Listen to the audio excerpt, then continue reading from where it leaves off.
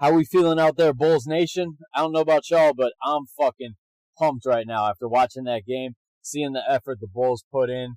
That was beautiful to watch. That was beautiful basketball to watch. Before the game, I predicted, this morning I released that prediction they're going to win 102-96. They ended up pulling it off 116 to 108, so the offense was even better than I expected. That was a sweet, sweet victory, especially just seeing, all week people shitting on the Bulls. You've seen it the last 2 weeks in various different NBA preview podcasts. People picking them to win like 34 games. People picking them as a play-in team at best. Just shitting on the Bulls. Typical national media. They did it all last year too, all last offseason.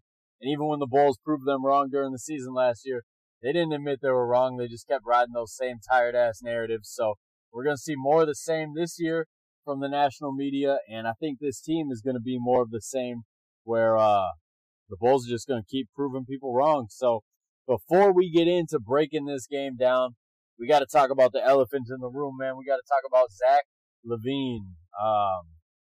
Disappointment.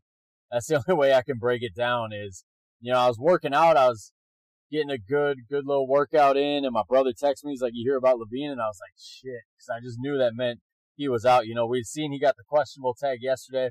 I kind of thought that was a little bit of chicanery, some sort of competitive bullshit that Billy was trying to pull, but it was real, man. It was real. And so I went live on Instagram and just talked about it shortly after the news came out. And I was able to talk with a couple of Bulls fans. So shout out to everybody who interacted on that. It's always cool to chop it up with you guys. But yeah, then maybe 10 minutes after I wrapped that up, Zach LaVine himself came out and he was answering questions about it. And it's a confusing fucking situation, guys, because, Zach LaVine, they're asking him, when did your knee flare up? And he's like, it didn't flare up. I'm not hurt. I feel great. This is just a load management type thing, which I'm sorry, Zach. I love you, bro, but that's some bullshit, dude.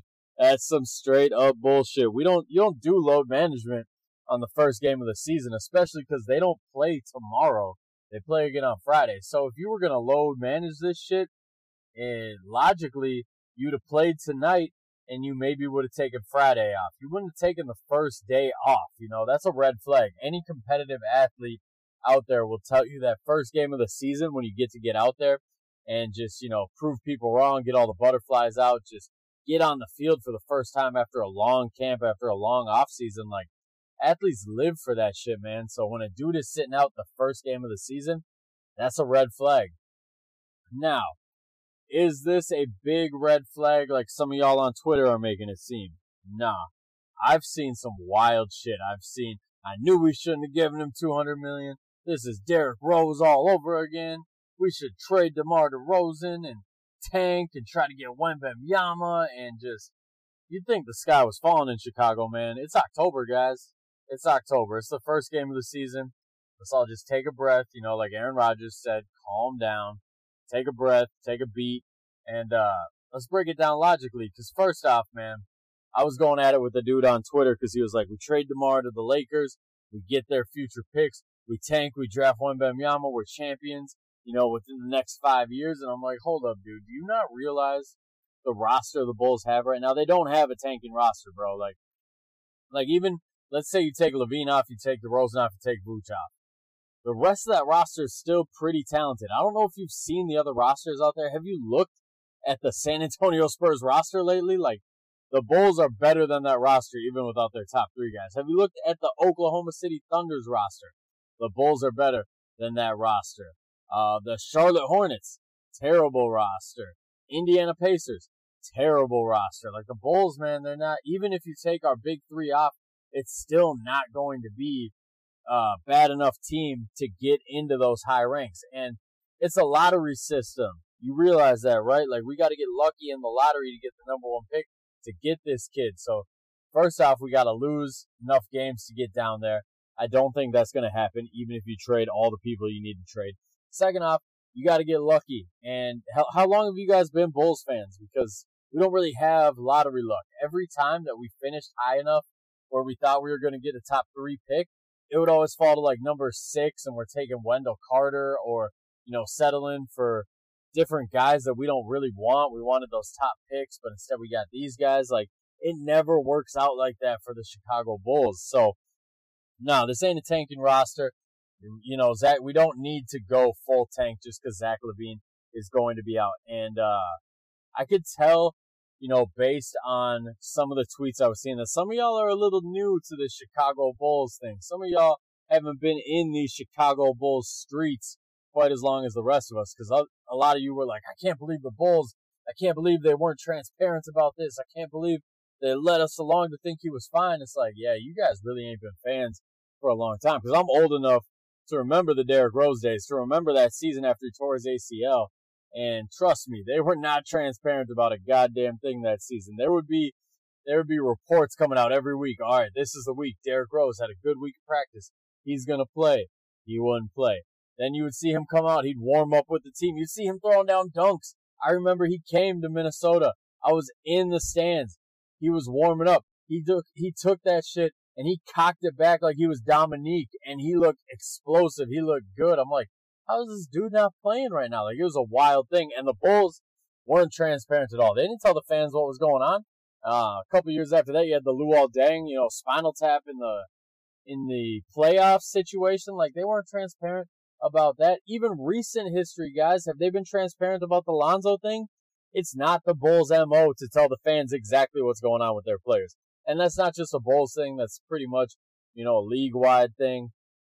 It's just fans always think they're entitled to more information than they're really entitled to. But the Bulls especially, they're known for being tight-lipped about this type of stuff. So there's two ways we can look at the Zach LaVine thing, right? We can go all doom and gloom on it. Sky's falling. Like, we're screwed without him. He's never going to be the same. He's not going to play this year. Like, I've seen people put that out there that, oh my God, he must have re-tore his ACL. He's not going to play this year. Like, I've seen crazy shit going on Twitter. It's wild the way that you guys are overreacting on there. And, you know, I really just don't think it's that bad. You know, I'm taking a much more level-headed approach to it because Zach LaVine's going to miss games. That's just the way it is. You follow his career, that's the way it goes, right? I'd rather have him missing games right now in October than I would in March and April. These games right now, you know, they got more meaning than a preseason game for sure, but they still don't really mean shit. The games don't really start meaning shit till after All-Star break. So if he's going to sit out a couple games right now, but we're going to get him post All-Star break, that's cool with me, man. Just do what you got to do to get that knee right and get back to being the Zach LaVine of old. I don't want to see the Zach LaVine that we saw hobbling around at the end of the year last year.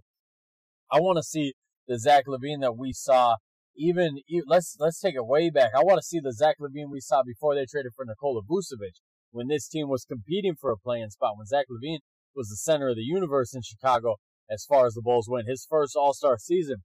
Take me back to that Zach LaVine. If that Zach LaVine gets out there, this Bulls team is a deadly combo. Jaylen Brown and Jason Tatum get all the love for the top 1-2 punch in the league. If we get that Zach LaVine, the pre-Vucevic Zach LaVine, mixed with this DeMar DeRozan, they're right in that conversation for best 1-2 punch in the NBA. So I have my own theories about what probably happened with Zach. So here's what we know about Zach. He had surgery, you know, shortly after the season wrapped up. He wasn't able to do much all offseason. His offseason was very PT directed, physical therapy, just getting his body right, getting that knee right. He wasn't able to run fives at all. He didn't run any fives, no pickup, no open court, nothing. He did train with his trainer. He trains with Drew Hanlon, well-known skills trainer, you know, Bradley Beal, Joel Embiid, Jason Tatum, Kevin Durant. Lots of cats go through him, train through him. And so he was still getting the skill work in. But anybody who's played basketball knows that it's a totally different ballgame, you know, doing one-on-one skill work versus playing, getting up and down that court, running, jumping, cutting full speed, keeping up with guys, getting bodied. Like, it's totally different. And then you saw the Bulls, they babied him during preseason, as they should have. What I think happened is that Zach really just ramped up too quick. I think probably because this news didn't break that he was questionable up until yesterday. So I think what happened is Monday, they probably had a really hard practice. They probably, you know, scrimmaged pretty hard. Zach LaVine tried turning the heat up. He got after it. And Tuesday, his knee probably swelled up, which is a cause for concern. You know, that's what's happened with Lonzo. Every step of his kind of comeback from this meniscus surgery is every step of the way. He feels good, then boom, his knee swells up and he's down for a couple of days. I don't think Zach's is that severe. We saw LeVar go on that podcast say Lonzo was dealing with some nerve issues, and the second surgery took care of that. I don't think we're at that stage with Zach. I think Zach just, he ramped up a little too quick, went a little too hard, and now he's paying the price for it. Because there's a difference between being in shape and being in game shape, being in playoff shape. And he's going to have to play himself into game shape. When he does come back, it could be Friday. I think it's going to be Saturday. When he comes back, I want to see them do with him what the Warriors are doing with Klay. So the Warriors have a little bit more firepower than the Bulls, obviously, so they can afford to do this a little bit more. But right now, they're keeping Klay on a 20 minutes a game restriction because they don't need him blowing his wad and getting hurt, in November or December. They need him to be able to slowly ramp up over the year and be playing his best basketball, be playing his most minutes, March, April, May, making a deep run. So I'd like to see the Bulls implement something similar for Zach LaVine and just let him slowly ramp up, man. When he comes back, you don't need to play, 35 minutes a game. Get him on 20 minutes a game. Let's do this thing slow. Let's do this thing right. Because if we learned one thing tonight, it's that DeMar DeRozan is still the motherfucking man. I love DeMar DeRozan. What he brings to the court it's insane. At his age, he's entering year 14, and he seems to just be getting better. The thing I love about DeMar is he welcomes all the hate. As far as, the national media goes and the analytics and the nerds go, they're never going to love DeMar DeRozan. They're always going to find little ways to snipe at him or shit on him because he breaks their model. They're trying to convince us that if you're a wing and you're not shooting 5-6 threes a game, that you're trash. And DeMar DeRozan proves all that shit wrong. He proves that, hey, I can shoot threes when I need to. Tonight he went 2 of 3 from 3, but it's much more efficient for me if I get into the paint. If I get these turnaround jump shots going, I get these fadeaways going, I get guys in foul trouble, that is going to be more winning basketball for me than being a 3-point happy dude. So tonight, man, he carried the load offensively. That third quarter, it was like he was playing 1-on-5. It's mesmerizing to watch. He makes me laugh when he plays. My girlfriend has been getting into basketball, and she'll watch the games with me, and she's always like, "Why are you laughing?" I'm like, "It's just so funny that he's able to do this time after time." It was the one that he got Caleb Martin on when he just pumped 3 times, finally got him to jump, leaned in, got the and one. I was cracking up because, hoopers know, you can't do nothing with that man. That's as good as defense as you can play. You even fouled the dude. He still made the shot. He's just too smooth with it. His fakes are the best fakes we got in the league right now. Tonight, he stuffed the stat sheet tonight. He went for 37, 6 and 9. 2 steals, a block. He was a plus 13 while he was on the court, and he was pretty much the sole reason the Bulls won the game tonight because there were periods of time where they were struggling. You saw that fourth quarter, the Heat started making a comeback start of the fourth quarter. DeMar didn't get back in until about 7 minutes left in the fourth, I want to say. And the Bulls were on a drought. They hadn't scored in 3.5 minutes. And what does he do? He comes in, he gets a bucket right away. That's what DeMar DeRozan does for your basketball team. He gets you a bucket when you need a bucket. So DeMar played fantastic tonight. It was one of the best games, I've seen him play. And if we can get this type of effort from DeMar DeRozan, he doesn't look like he's slowing down anytime, guys. He's good. He manages his athleticism very well. He still has that athleticism. He's not as athletic as Toronto DeMar, but he's still a better athlete than 95% of the league, and he manages it. It comes out in bursts. The rest of the time, it's much more of a slow, methodical, kind of lull you to sleep type of game, but he'll get after it. He'll let that athleticism burst out when he needs to, and if we get this type of effort from him night after night, he can carry the load, while Zach LaVine's working his way back into the lineup, back into shape. So I thought DeMar DeRozan was by far the highlight of tonight. So we covered the good with DeMar DeRozan. Let's break down some of the bad now, because it ain't all sunshine and rainbows over here. It's a nice victory, but there's still some bad in this game on the Bulls' end, and obviously the one that stands out the most is Patrick fucking Williams. Where are you, Pat Williams? He played today. Don't get me wrong. He definitely played today. He gave us 28 minutes, but if you were watching that game, you wouldn't know he played 28 minutes. He was invisible out there. That's the number one sin to me as a basketball player, is if you're out there, but I don't know you're out there. You're just invisible, right? And I live in Minneapolis, so I was around for the Wiggins era of the Timberwolves. And that was the thing they always hated about him is he'd be out there for like 5 minutes and you wouldn't know he's out there. He'd just disappear. He'd be invisible. He wouldn't be doing anything. And that was Patrick Williams tonight. Like there were many times where it would be like a 5-minute stretch. Nothing's really happening. I wouldn't even realize he's out there. Then he'd randomly get his hand on a ball or he'd shoot a shot. And I'd be like, oh shit, Patrick Williams has been out here the whole time. I didn't even know. Like he was invisible today. He finished with 28 minutes, 4 points, 2 rebounds, no assists, 1 steal, no blocks, 2 of 6 shooting from the field, 0 for 2 from 3. He did not get to the free throw line. And the most telling aspect, most telling stat of Patrick Williams' impact on the game today is the plus-minus. So he finished with a -4. Now, he shared a lot of his minutes with Demar DeRozan, who was a +13. Shared a lot of minutes with Vucevic, who was a +16. And he shared a lot of minutes with Ayo, who was a +15. So to be a -4 when you're sharing the minutes with dudes who are in the double digits of the plus-minus, that shows how bad you played. Because he didn't make an impact offensively. He didn't make an impact defensively. And he looked lackadaisical out there. Like, he looked like he didn't really give a shit out there, which is a cardinal sin, especially in the city of Chicago, man. Like, everybody knows. They appreciate hustlers more than anything around here. And that just wasn't him tonight. That hasn't been him his whole career. He's had this lackadaisical thing where you're just like, man, I see the potential in you. I don't want to give up on you. You know, I feel like I'm always going at people on Bulls Twitter over Patrick Williams because most of Bulls Nation has turned on him, soured on him, and I was kind of one of the last ones left, but I'm leaving tonight with just a sour taste in my mouth because honestly, it looks like this dude doesn't want it, man. Zach LaVine's not out there. You're the 4th overall pick. This is your 3rd year. This is your prove-it year. This is your money year. This is where you're going to earn your dollars. This is your opportunity to step up and show them what you are.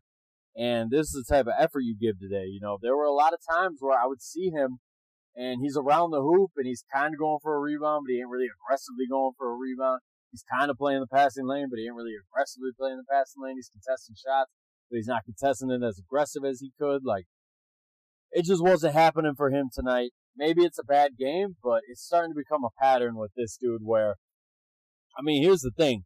Javonte Green thoroughly outplayed him all preseason long, right? And Javonte Green tonight in 10 less minutes thoroughly outplayed him as well. Javonte's stat line is nothing special tonight.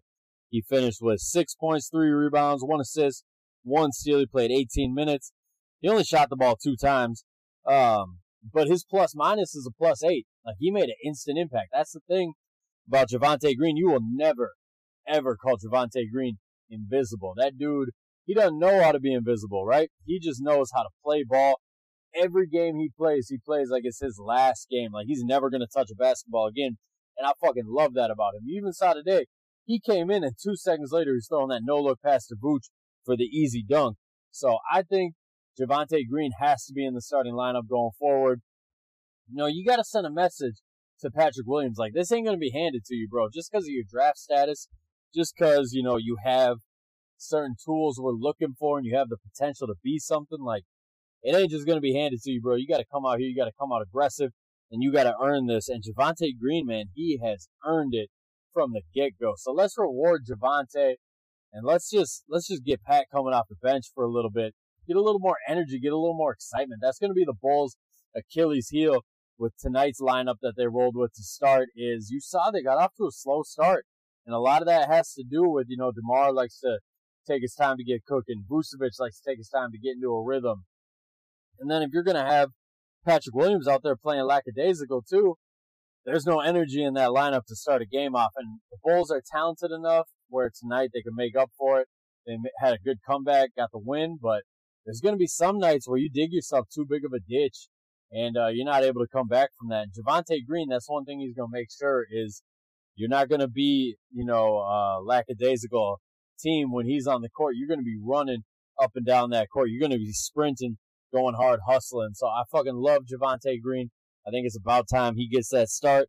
And, yeah, it's about time I start selling my Patrick Williams stock, man, because it doesn't look like this dude is going to be it. There were, you know, I thought there were a lot of highlights on the Bulls. You know, I don't want to get negative. It's a big win. It's a good win.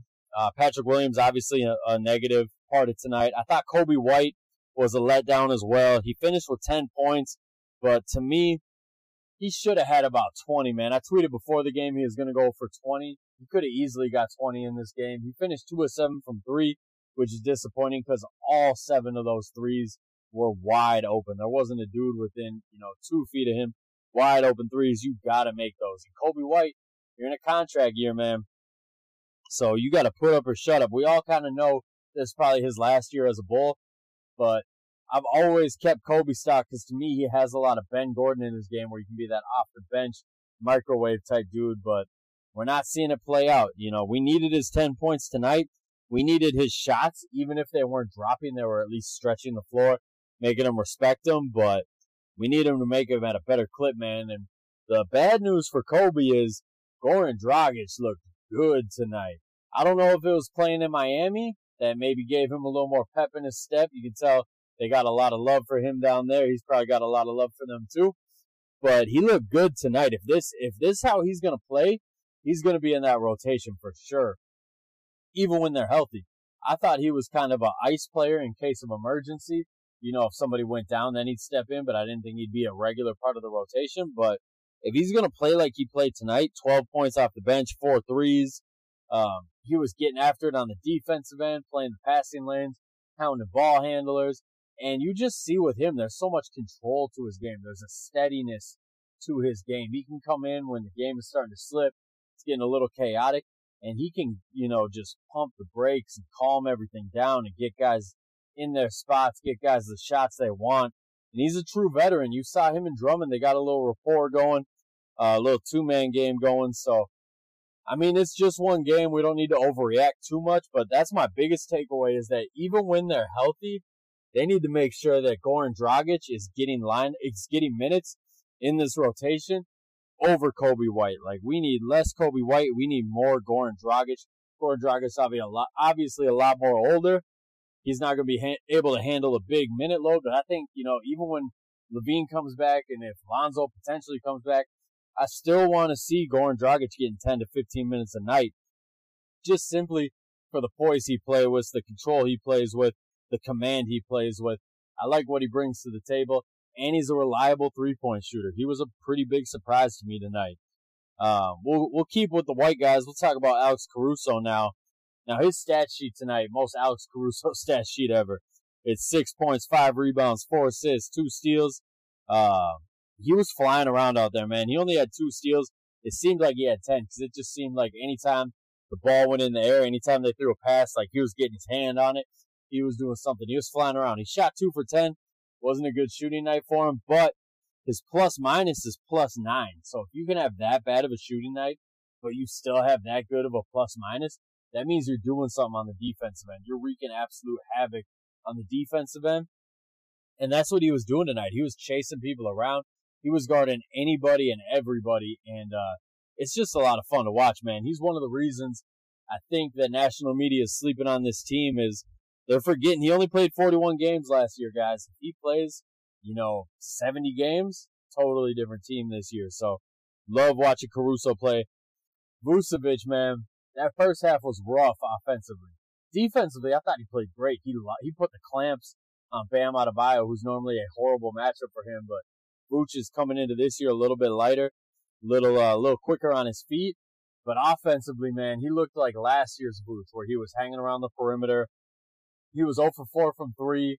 After you're 0 for 2, man, I'm like, just stop fucking shooting, dude.